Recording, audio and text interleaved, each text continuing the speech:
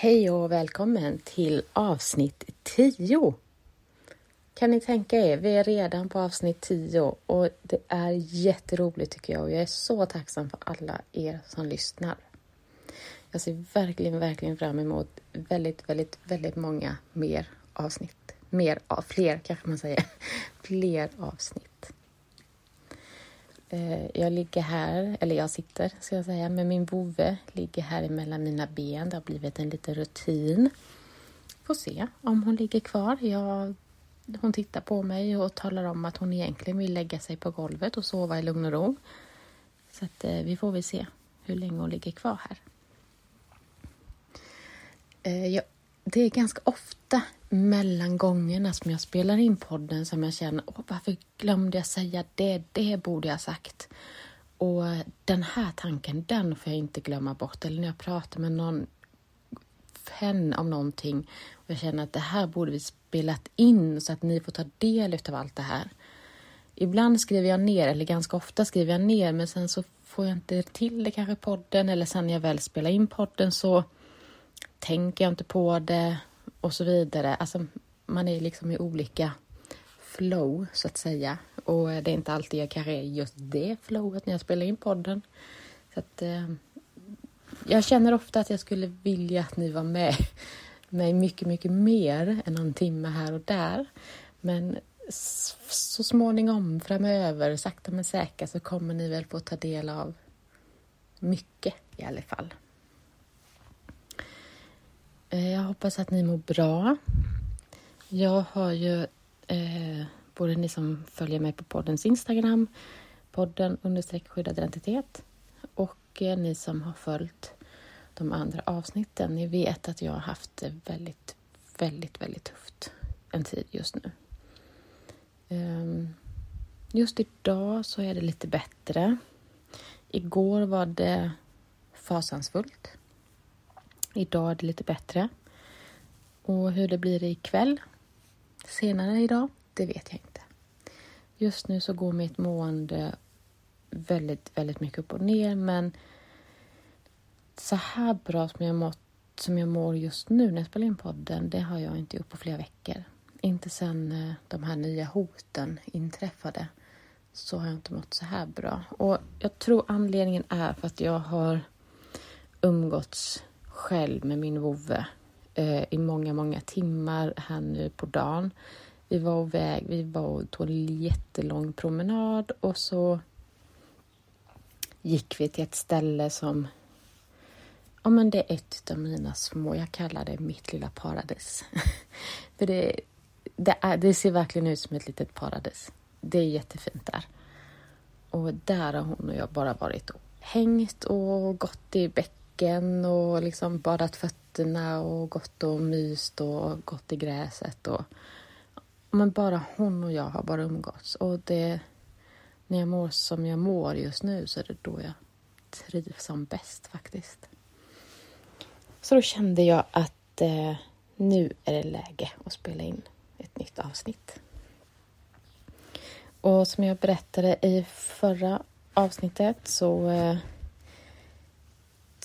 tänkte jag att vi skulle prata om det här. Hur det är att leva med skyddad identitet, så innebär också att man mer eller mindre, för att det beror sig på varför, nu tycker min vovve att nu vill hon gå och lägga sig i fred.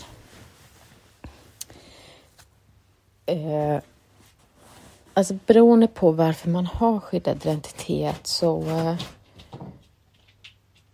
är man ju också olika rädd, tänker jag.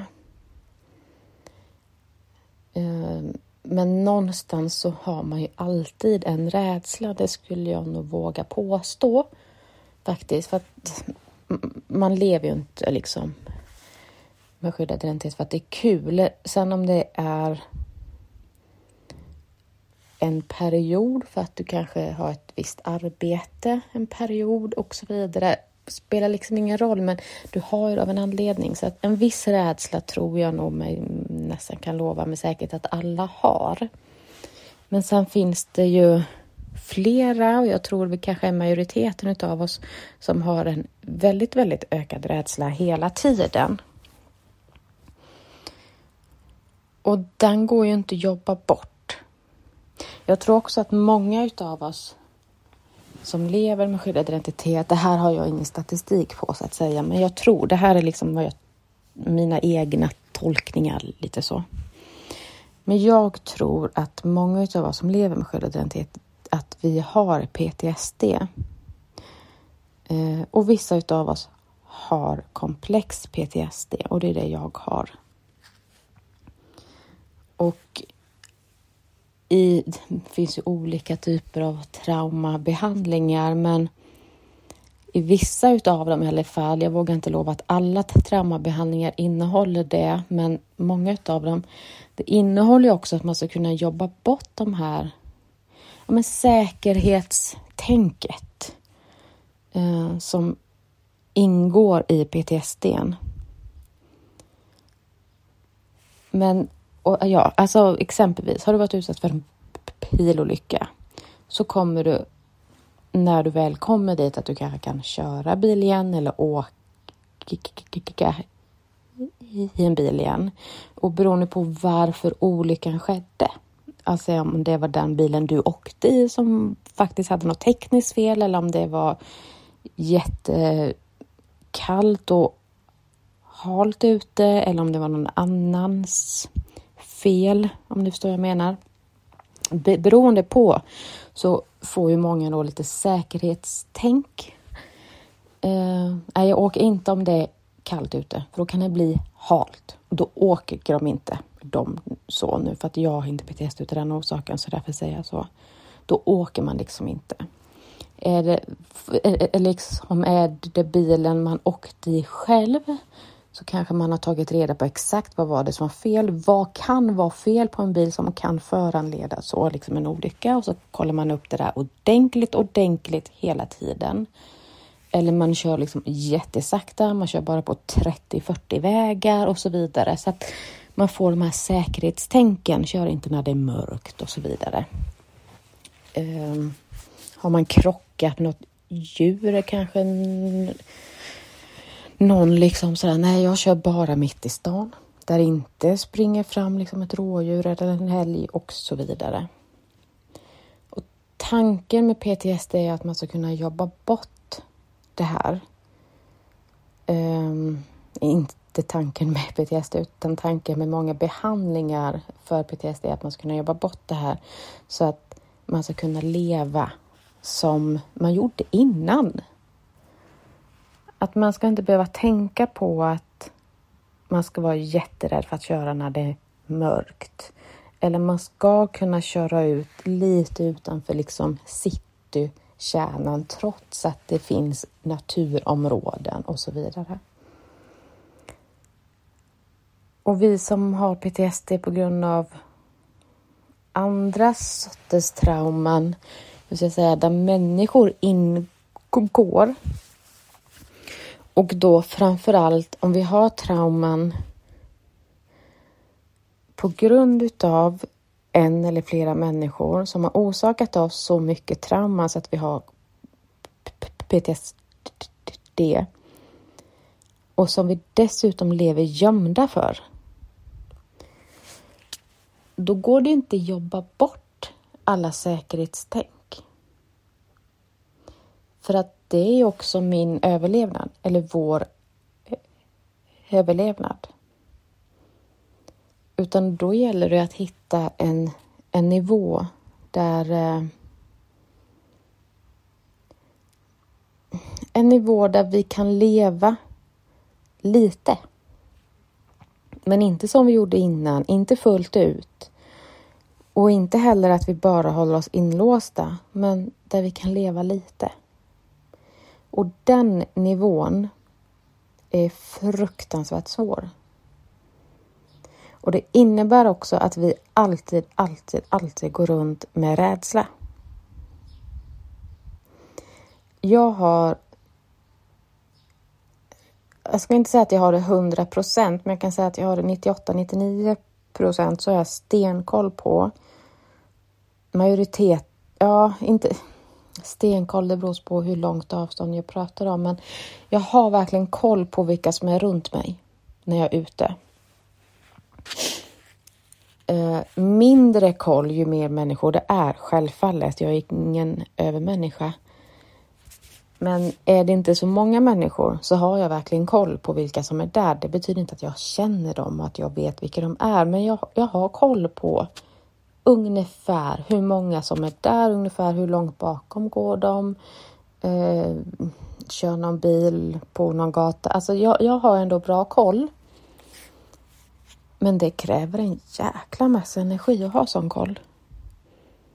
Man blir väldigt, väldigt trött och utmattad utav det. Men det är också min överlevnad. Jag måste göra det. Men jag kan inte göra det fullt ut hela tiden. För att då kommer jag inte kunna leva. Då kommer jag inte kunna gå ut och gå med någon vän. Jag kommer inte kunna liksom träna hunden. För att då har jag bara koll. Att då behöver jag liksom gå runt i en cirkel hela tiden och inte kunna komma därifrån om jag ska ha sån koll hela tiden. Så det funkar ju inte heller. Utan man måste på något sätt, jag kan inte säga hur, men på något sätt så måste man lägga det på en nivå som gör att jag kan både ha koll men ändå kanske gå ut och gå med någon annan samtidigt. Det är väldigt svårt att förklara för att jag vet inte om någon annan gör det sådär, lägger den där nivån medvetet. Utan för mig är det för att det där har liksom blivit bara så. Jag kan inte riktigt säga hur jag har gjort det. Är det färre människor så har jag jättekoll. Många då som jag är bekanta med eller känner till och så vidare, de har jag stenkoll på att de är där borta. Det har jag jättekoll på. Jag vet att jag kommer möta dem eller jag vet att de gick över liksom så. Och då är det många som jag ser kan undvika. Så där, jag orkar inte prata med dem. Det är jag också ibland. Så att det är ingenting, alltså jag tar inte det personligt liksom så. För att jag kan också känna ibland, nej jag orkar inte prata ibland. Alltså så. Som jag skulle se att det är någon granne längre bort.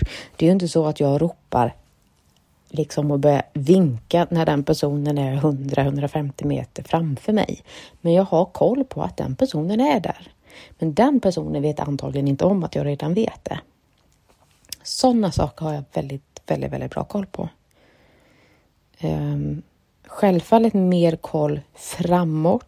Inte lika bra koll bakåt. Men jag liksom vänder mig om ofta. Och liksom så här. Men jag gör det inte heller alltid bara vänder huvudet. För att jag vill heller inte att någon ska börja se på att jag beter mig på ett visst sätt. För det blir väldigt utmärkande. Utan då har jag ju hittat mina strategier som gör att det ser mer naturligt ut. Och jag gissar att ni som lyssnar på det här och lever på ett liknande sätt som jag gör.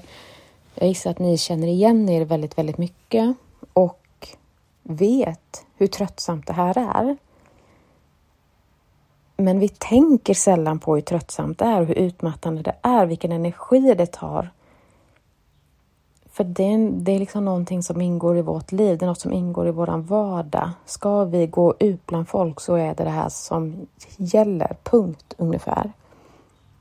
Jag vill inte säga att det är så för alla så med skyddad identitet. För det beror ju på varför och så vidare. Men för många, väldigt många. Och ni som lyssnar på det här och inte har skyddad identitet.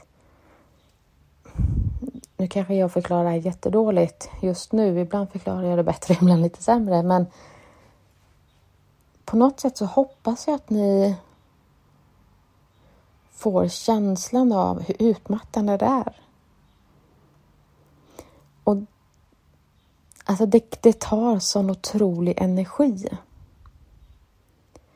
Och ni som inte lever med skyddad identitet, jag vet inte om ni undrar nu då. Vad tittar de efter? Vad är det de hela tiden håller koll efter? Och jag kan prata för mig. Men det jag håller koll efter, det är om det är någon som på något sätt kan länka mig till den jag egentligen är. Det betyder inte att det måste vara just den eller de som på riktigt jagar mig. Men någon som kan länka mig. Förstår ni vad jag menar då? Kan vara en gammal skolkamrat. Som av en slump ser mig. Och sen råkar säga det här till någon annan. Oj, det henne har inte jag träffat på jättemånga år. Vet vad, henne såg jag i den staden. Och hon var just där. Det betyder inte att den är ond. Men så sprids det. Så det letar jag efter. Jag ska inte säga att jag letar efter mina triggers. För det gör jag kanske inte riktigt. Men ser jag en person som är en utav mina triggers. Eller om jag ser en associar på en människa som är en utav mina triggers. Då går mina liksom sinnen på 100%. Då är det liksom inga 98-99 längre, utan då går jag upp och har... Gud, jag får ångest att prata om det. Fy fan. Jag får verkligen ångest när jag pratar om det nu.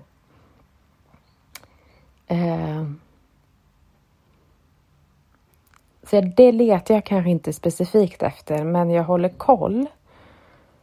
Och ser jag något av mina triggers så självfallet så blir det ännu jobbigare. Det jag också letar väldigt mycket efter, det är mobiltelefoner. Eller en kamera, men framför allt mobiltelefoner. Ifall någon fotar åt mitt håll. Skulle det vara liksom sådär på 100 meters avstånd. Ja, men då tar jag mig inte därifrån lika tydligt och synligt. För det är ganska långt avstånd ändå. Men är det någon närmare än så, då tar jag mig därifrån så fort jag kan. Och det kan ju bli ganska tydligt och synligt då. Men det jag gör först och främst är att jag vänder mig om. Så gott det går. Man hamnar ibland i situationer där det liksom inte går att göra någonting annat. Och då får man göra så gott det går för att dölja sitt ansikte och dölja vem man är. Jag letar också, eller jag lyssnar ska jag säga. Jag lyssnar efter bilar som accelererar. Det lyssnar jag till. Jag lyssnar till röster. Känner jag igen någon röst någonstans? Jag letar efter vissa hundar. Vissa typer av hundar. Letar jag också efter. Vissa raser. Just för att jag kan bli länkad. Ja, jag kan inte gå in mer på det egentligen faktiskt. Jag har podden med att berätta mycket, men jag kan inte berätta allt så att säga. Så att det är lite de grejerna jag håller liksom koll på. Och det här gör alltså att jag ser också om det är någon som jag känner eller som jag är bekant med, eller som jag liksom mer är, vad ska jag säga, hundbekant med. Förstår ni vad jag menar då? Ni som är hund kanske förstår vad jag menar. Någon som du inte har en aning om vad den heter överhuvudtaget, men ni bor på något sätt i samma område, eller ni möts kanske flera gånger i häcken. Stannar aldrig upp och pratar, men till slut så säger man hej. När man har gjort det här ganska länge sedan. Så. Och jag har verkligen koll på vart de finns.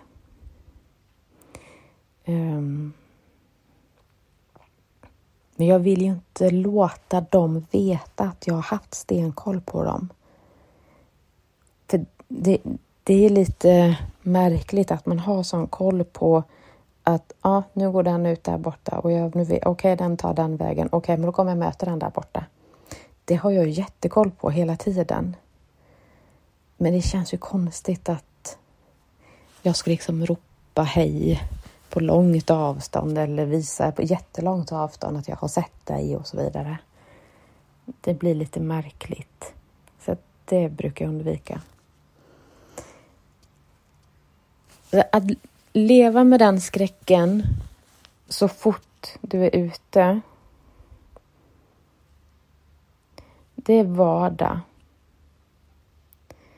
Det blir livet när man har skyddad identitet. Men jävlar vad trött man blir. Och systemen i kroppen går ju alltså på helspänn hela tiden. Är man inomhus så kan man slappna av generellt sett lite mer, men alltså, skulle det ringa på min dörr, jag går ju verkligen och gömmer mig i lägenheten. Jag gör ju verkligen det.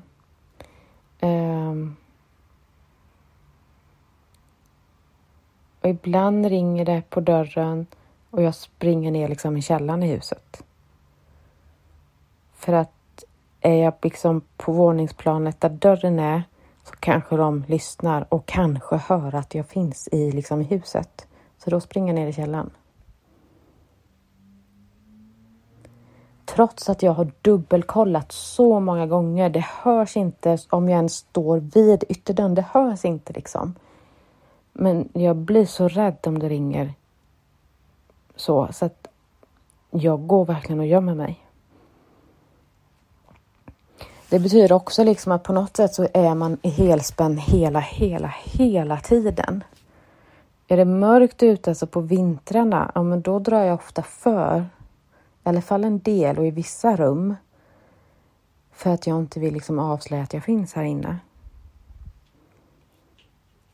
Det betyder också man är på helspänn hela tiden.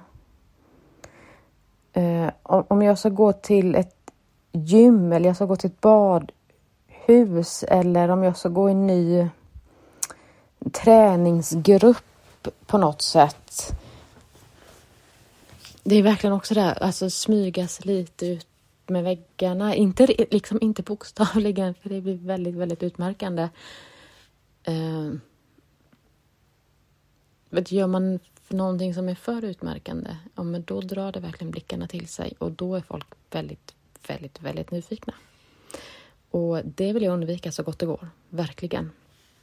För att då liksom avslöjar mig och exponerar mig på fel sätt. Men jag försöker verkligen hålla så bra koll jag kan hela tiden.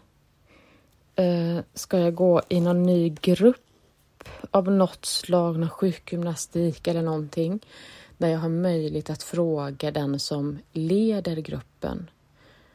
Vad heter de som är här?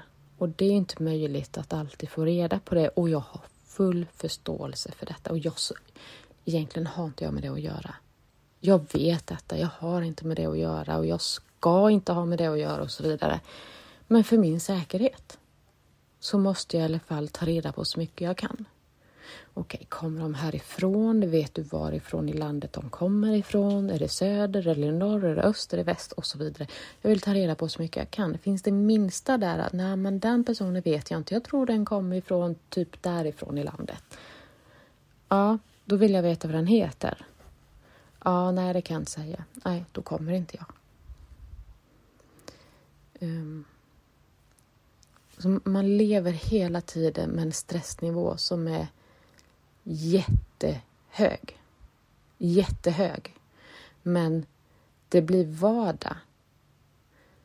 Så att åtminstone jag och jag tror väldigt många, vi upplever inte att nivån är så jättehög förrän vi ser någon som påminner om någon, eller vi ser någon som faktiskt är den, eller vi ser någon utav våra triggers, eller vi hör någon person som låter liknande, eller en bil som accelererar upp och så vidare. Då går våra system extremt högt. Men det är kanske då jag först börjar notera att mina system går upp. För det andra är vardag. Alltså jag brukar liksom, om vi jämför någon som har tinnitus. Jag kan inte jättemycket om det, men det jag vet är ju att man hör mer eller mindre hela tiden eller stora delar utav dygnets timmar så att säga, så hör man ju vissa ljud som inte existerar liksom i verkligheten, men kan ju vara liksom någon skadad. Och jag vet en bekant, hon fick den när hon borrade och skulle sätta upp en tavla eller någonting och borrade, och någonting blev väl tokigt så att det blev så där extremt högt ljud, och efter det fick hon tinnitus. Men vad jag vet så kan det bli om man har gått på någon jättehög konsert eller många sådana jättehöga konserter eller lyssnat på extremt mycket och hög musik väldigt ofta också och liksom allt det där.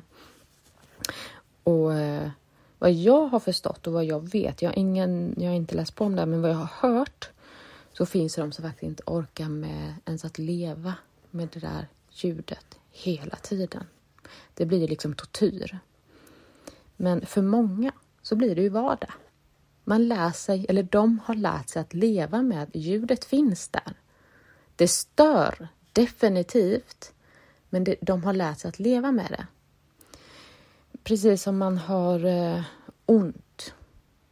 Alltså liksom, oavsett om du har brutit en arm så att det är tillfälligt eller om det är en kronisk smärta, så lär man sig att leva med smärtan. Mer eller mindre, absolut. Men man lär sig att leva med det. Man lär sig att man måste kunna äta mat trots att armen som man har brutit värker och den är opererad och allting, men det gör ont. Men du kan ändå liksom sitta och äta. Du klarar ändå av att sova. Kanske inte som du gjorde innan du bröt armen, men du klarar av det. Det blir vardag. Och så blir det med rädsla och skräck också. Om du lever med det dygnet runt, det blir vardag. Och det är ju så förjävligt orättvist. Att vi som lever med skyddad identitet, det ska bli vardag för oss att leva i sån jävla skräck. Det är... När det blir vardag så är det väl kanske inte lika jobbigt, eller jag ska uttrycka det. Men de gånger, stunder, dagar, veckor som det blir mer påtagligt, som exempelvis när man blir utsatt för nya hot, som jag blev nu för några veckor sedan. Eller att man läser någonting som påminner om en livssituation. Man ser någonting som påminner, eller att man ser eller hör, läser på något sätt och blir påmind om hur livet var innan man hade skyddad identitet. Man saknar dem man har fått lämna och så vidare. Då blir det så jäkla påtagligt vilken skräck man lever med hela tiden. Hela tiden så finns den där rädslan. Och det är väldigt, väldigt svårt att förklara hur det är att leva med den. Men det jag vill förmedla är att ni som inte lever med skyddad identitet, jag tycker det är viktigt att förstå att vi har den där rädslan och skräcken hela tiden. Och den blir inte bättre. Snarare är radikalt sämre av när samhället eller olika... Säg att du ska hämta ut ett paket på posten, tänkte jag säga, eller så. Alltså typ på någon Konsumbutik eller Ica-butik eller någonting. Så måste du visa upp din legitimation. Om man nu har möjlighet och väljer att skicka efter ett paket. Den skräcken, att bara ta fram och visa sin legitimation. Det är fruktansvärt. Det är fruktansvärt. För nu vet ju den personen vad jag egentligen heter. Jag har ingen aning om den faktiskt lägger det på minnet. Jag har ingen aning om den har tänkt att kolla upp mig. Alltså, man vet inte det. Och den skräcken att jag vet inte, har jag avslöjat mig nu? Eller oj, nu ropade läkaren upp mitt namn högt i väntrummet här. Har jag blivit avslöjad nu? Är det någon här som har anknytning till mig på något sätt utan att jag vet om det. Blev jag avslöjad eller inte? Ja, det vet jag kanske inte nu. Det kanske jag kommer veta om en vecka. Det är mycket möjligt. Eller gick jag ut på stan och missade den där människan? Så är jag avslöjad nu eller inte? Och det kan vi aldrig veta. Det är ju så. Jag vet inte hur jag har blivit hittad. Jag har ingen aning om det. Jag vet inte om det är jag som har missat något eller om det är jag som har gjort någonting. Eller om det är någon annan som har avslöjat mig. Och den skräcken, den är väldigt, väldigt svår att leva med. Och även när vi sover, många av oss, så finns skräcken i form av alla jävla mardrömmar. Mardrömmar som gör, nu kan jag bara prata utifrån mig, men jag vet att många har det så här, men nu pratar jag egentligen bara utifrån mig. Mardrömmar som gör att jag inte ens vågar somna. För jag vill inte drömma, jag orkar inte drömma och jag vågar inte och jag det är sådana fruktansvärda mardrömmar. Nu när jag kom in på mardrömmar så jag hade en mardröm en gång där jag blev hittad. Det här är ganska många år sedan nu. Jag blev hittad, jag blev avslöjad. Och de kom efter mig. Och jag var tvungen att hämta min väska. För i min väska så har jag det jag behöver ha när jag ska fly. Men jag hann inte hämta väskan. Och i drömmen, jag vet att det finns människor som drömmer på det sättet. Det här var första gången för mig och jag har aldrig gjort det efter det. Men då var jag så medveten om att det här var en dröm, att jag sover nu. Så jag tänkte verkligen i drömmen, okej, jag kan strunta i väskan nu. Men när det här händer i verkligheten så får jag inte strunta i min väska. Då måste jag hämta den, oavsett. Så tänkte jag, sen kommer jag inte göra det oavsett. Det är bättre att fly utan väska än att inte ens lyckas att fly. Men jag tänkte så i drömmen. Och det, liksom det där att man har med sig hela det här säkerhetstänken. Vilka steg måste jag ta? Vem är prio 1 att ringa? Vad tar jag mig? Vilka utvägar har jag? Det finns med hela tiden. Dygnet runt.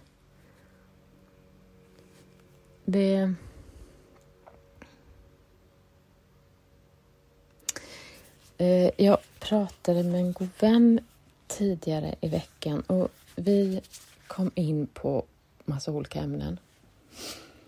Och det kanske inte har med skräck och rädsla i sig att göra, fast kanske ändå lite. Ja, vi får se. Eller vad ni tycker också.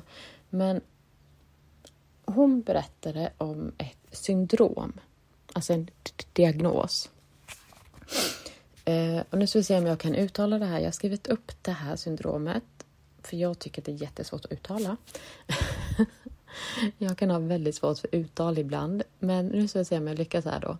Det heter depersonalisationssyndrom. Någonting sånt. Jag uttalar det säkert fel. Så heter det. Och det här är egentligen då när man lever i overklighetskänslor. Och vi kom in på det här för att jag dissocierar jätteofta, varje dag. Också ett uttryck som jag använder ofta har jag märkt, men jag säger det igen, mer eller mindre. Ibland dissocierar jag och jag vet inte ens om att jag har gjort det. Ganska ofta är det så. Ibland så dissocierar jag och jag går in i det på grund av fruktansvärt kraftig ångest som jag är medveten om. Ibland går jag in i det utav sån kraftig ångest, men det hinner gå så snabbt så att jag inte är medveten om det. Ibland kan jag känna, stänger jag inte av mig själv nu, bryter inte jag, alltså att jag medvetet stänger av mig själv helt, då kommer jag gå in i en dissociation och jag vet inte hur jag ska ta mig ur den.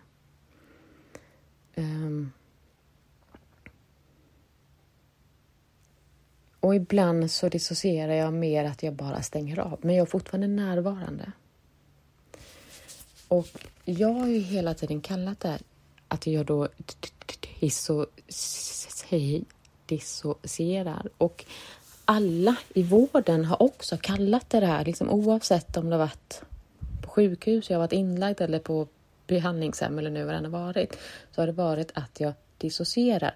Och det här syndromet, det är en form liksom av det, så absolut, jag har gjort det. Men den här känslan som jag har konstant, att ingenting är verkligt. Fast ändå så vet jag om att det är verkligt. Men jag upplever det som att jag inte vet, är det här verkligt eller inte? Är det säkert att jag verkligen sitter här? Jag fattar ju rent logiskt att jag sitter här. Men känslomässigt så sitter jag ju inte här överhuvudtaget. Precis så upplever jag det just nu. Jag ser i vilket rum jag sitter. Jag ser hur jag sitter och allting. Men känslomässigt så är jag inte här. Känslomässigt så just nu så befinner jag mig ungefär 25-30 år tillbaka i tiden just nu. Men jag kan ändå prata och spela in på podden. Och det tydligen då vad det här syndromet innebär. Att man lever i det här konstant overklighetskänslorna. Och jag tror att många som lever med skyddad identitet upplever det så här. Jag har ingen aning om det är så, men det är vad jag tror. Jag utvecklade ju det här när jag var jätteliten. Alltså pytteliten. Men jag tror att många som lever med sån ständig rädsla utvecklar det här, kan göra det. Och jag har ju levt med den här ständiga skräcken sedan jag liksom var, jag ska inte säga nyfödd, men alltså riktigt liten. Så jag har liksom haft det här egentligen hela livet, så att jag blev så van vid det. Men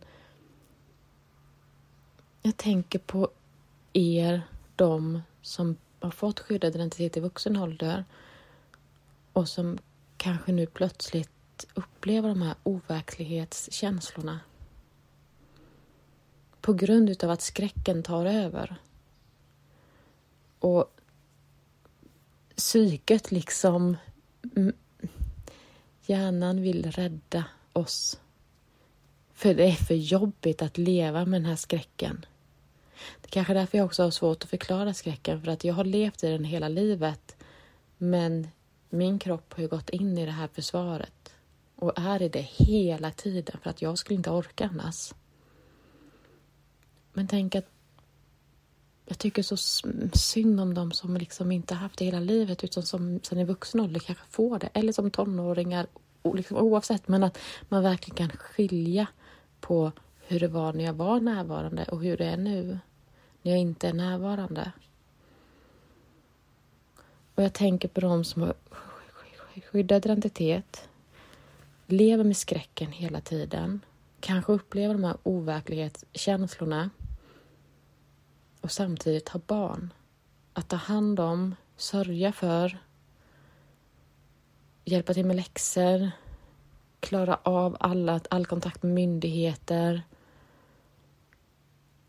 Och samtidigt leva den här skräcken. Och inte ens få lugn och ro på nätterna. För skräcken finns med oss hela jävla tiden.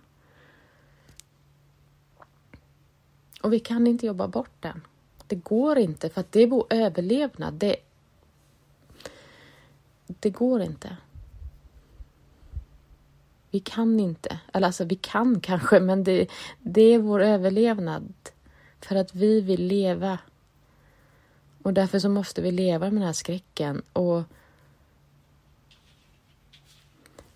ni som inte lever med detta, ni kanske jobbar med det här eller så på något sätt. Alla har ju upplevt skräck, liksom. Absolut, det är jag övertygad om.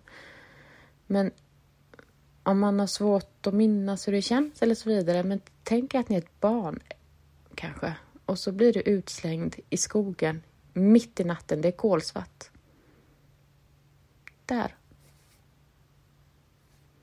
Där får man sedan leva resten av livet kanske. Det är kolsvart. Du vet inte vem som står vid nästa träd. Du vet inte vilka som ser dig. Du vet inte vilka som finns runt dig. Du får bara ha så bra koll du kan. Du kan aldrig vara 100% säker. Det kan du aldrig vara. Men du kan försöka. Du måste utveckla din hörsel och din syn så otroligt bra. Alla dina sinnen är på helspänn. Och du är så jävla rädd.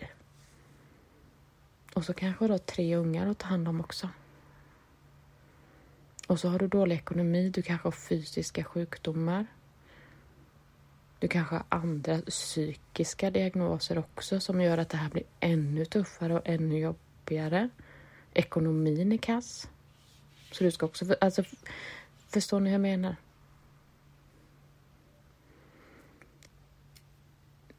Det tar på energin. Och föreställ dig också att du har en liten hydda i skogen. Du får bygga dig din egen hydda i skogen. Och där kan du sova.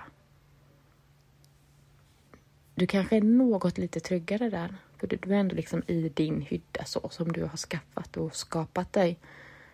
Men du kan inte sova bra.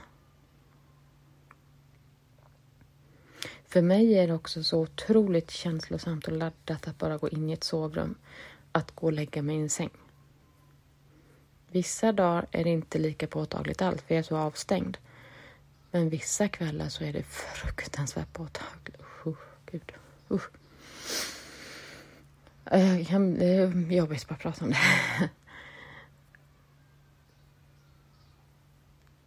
det. Det är tufft att leva med skyddad identitet. Det är tufft att vara utsatt för så jävla mycket trauman. Och att leva med en ständig rädsla, ständig skräck skapar utmattning. Utmattning är ändå ett ganska välkänt ord idag och jag tror de flesta av oss vet ungefär vad det innebär. Rent praktiskt, rent fysiskt och i hjärnan vad som händer och allting. Tänk dig att du lever med det också. För att du befinner dig i den där mörka skogen. Och så har du varit så rädd så länge. Och så har du blivit utsatt för grejer. Det är därför du nu har sprungit ut kanske. Eller du är utslängd typ i skogen. Och så har du utmattning på det också. Jag tycker alla vi som har skyddat identitet. Vi borde fan ha 10 000 medaljer varenda dag. Ungefär. För varenda sekund, för varenda dygn vi liksom lyckas ta oss igenom det här. Och ändå så lyckas vi, många av oss, leva hyfsat. Ni som har skyddat identitet och ni som lyssnar på det här. Fattar ni vilket jävla jobb ni gör? Fattar ni vilket jobb ni har gjort och vad ni gör idag? Vilka jäkla människor vi är egentligen. Det är grymt när man tänker mer ordentligt på det. Men som sagt, det blir vardag. Man bara går där i skogen och man försöker så gott man kan. Det blir vardag. Men när man väl sätter sig ner och tänker på vad är det jag egentligen har gått igenom i livet? Vad är det jag egentligen har gjort för att få komma hit idag? Hur mycket kämpar inte jag hela tiden? Så om du lever med skyddad identitet eller du känner någon som gör det. Alltså krama om den personen och verkligen säg hur jäkla stolt du är över den personen. Men det innebär inte att man inte behöver hjälp. Det vill jag vara jättetydlig med. Jag fick ett sms av en person som ändå känner till mig lite. Men i sms så stod det bland annat att personen vet att jag klarar allting på egen hand. Och det var ett sånt jävla slag i magen att få det. För att jag klarar inte allt på egen hand. Och jag vill inte göra det. Jag vill inte göra det. Jag har fått klara mig själv på egen hand majoriteten av hela mitt liv. Och jag vill inte göra det.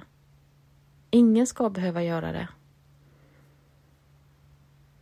Jag fick tipset i veckan nu när jag varit och är så deprimerad så att det enda jag har velat vända dag det är bara att ta livet av mig hela tiden.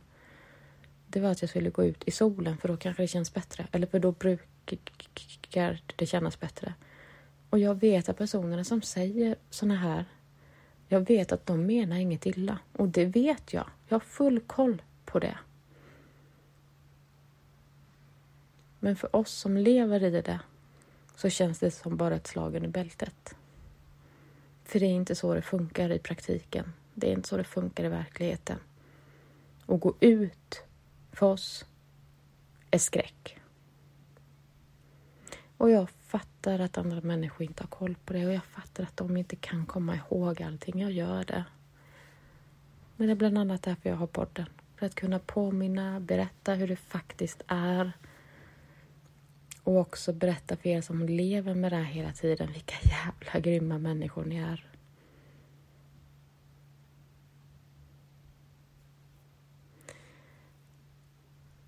Ja, jag tänkte, för att min energi är ganska låg. Så jag tänkte att vi skulle hålla det lite kort idag. Lite kort säger jag nu efter 45 minuter.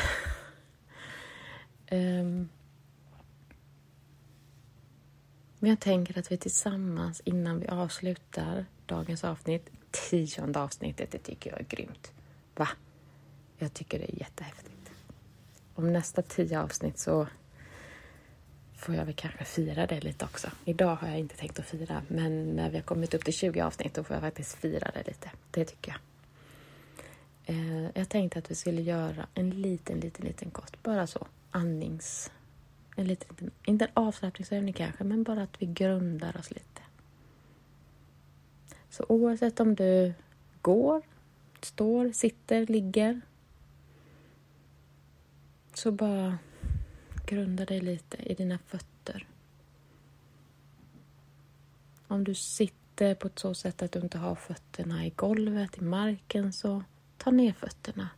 Om du har möjlighet att grunda dig lite. Eller så bara känner du efter var du sitter på rumpan någonstans.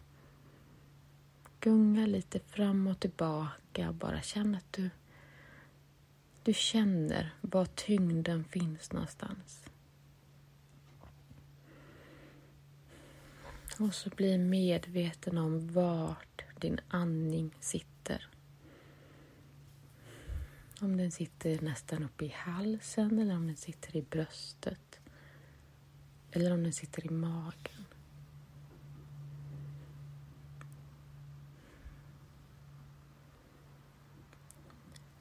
Och när du tar din nästa inandning, inte nästa, men när du gör om nu om en stund. Så när du andas in, försök och tänk på allt du vill ha mer av i livet. Oavsett vad det är. Så tänk nu på nästa inandning att du andas in allt det du vill ha mer av i livet. Och så känner du hur du fyller kroppen med detta.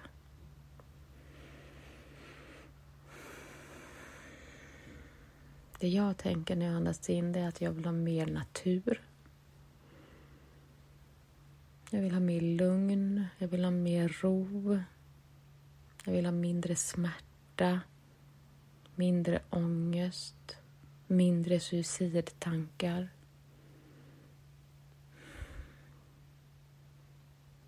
Jag vill ha mer sömn. Vad är det du vill ha mer av i ditt liv? Och så andas in och fyll kroppen med det.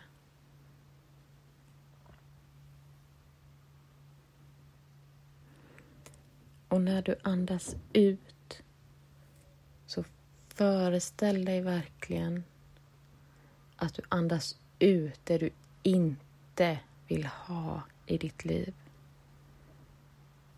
Så andas in allt det positiva du vill ha mer av. Och andas ut allt det du inte vill ha i ditt liv.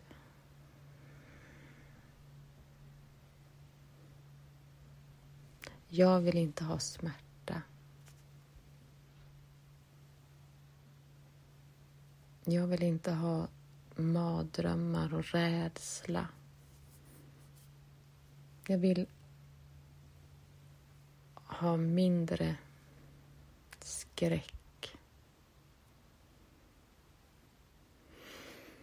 Och när jag andas in så tänker jag att jag vill ha mer socialt. Jag vill ha mer middagar och mer vänner. Mer hundar, mer natur. Mer glädje. Och när jag andas ut så vill jag ha mindre gråt. Mindre tårar.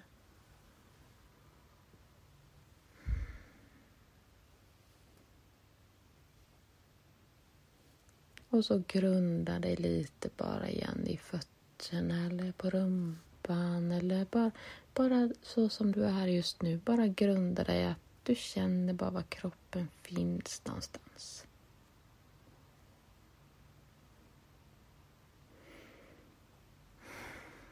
Nu har vi grundat oss lite och tagit ett par minuter utav bara lite mer lugn och ro.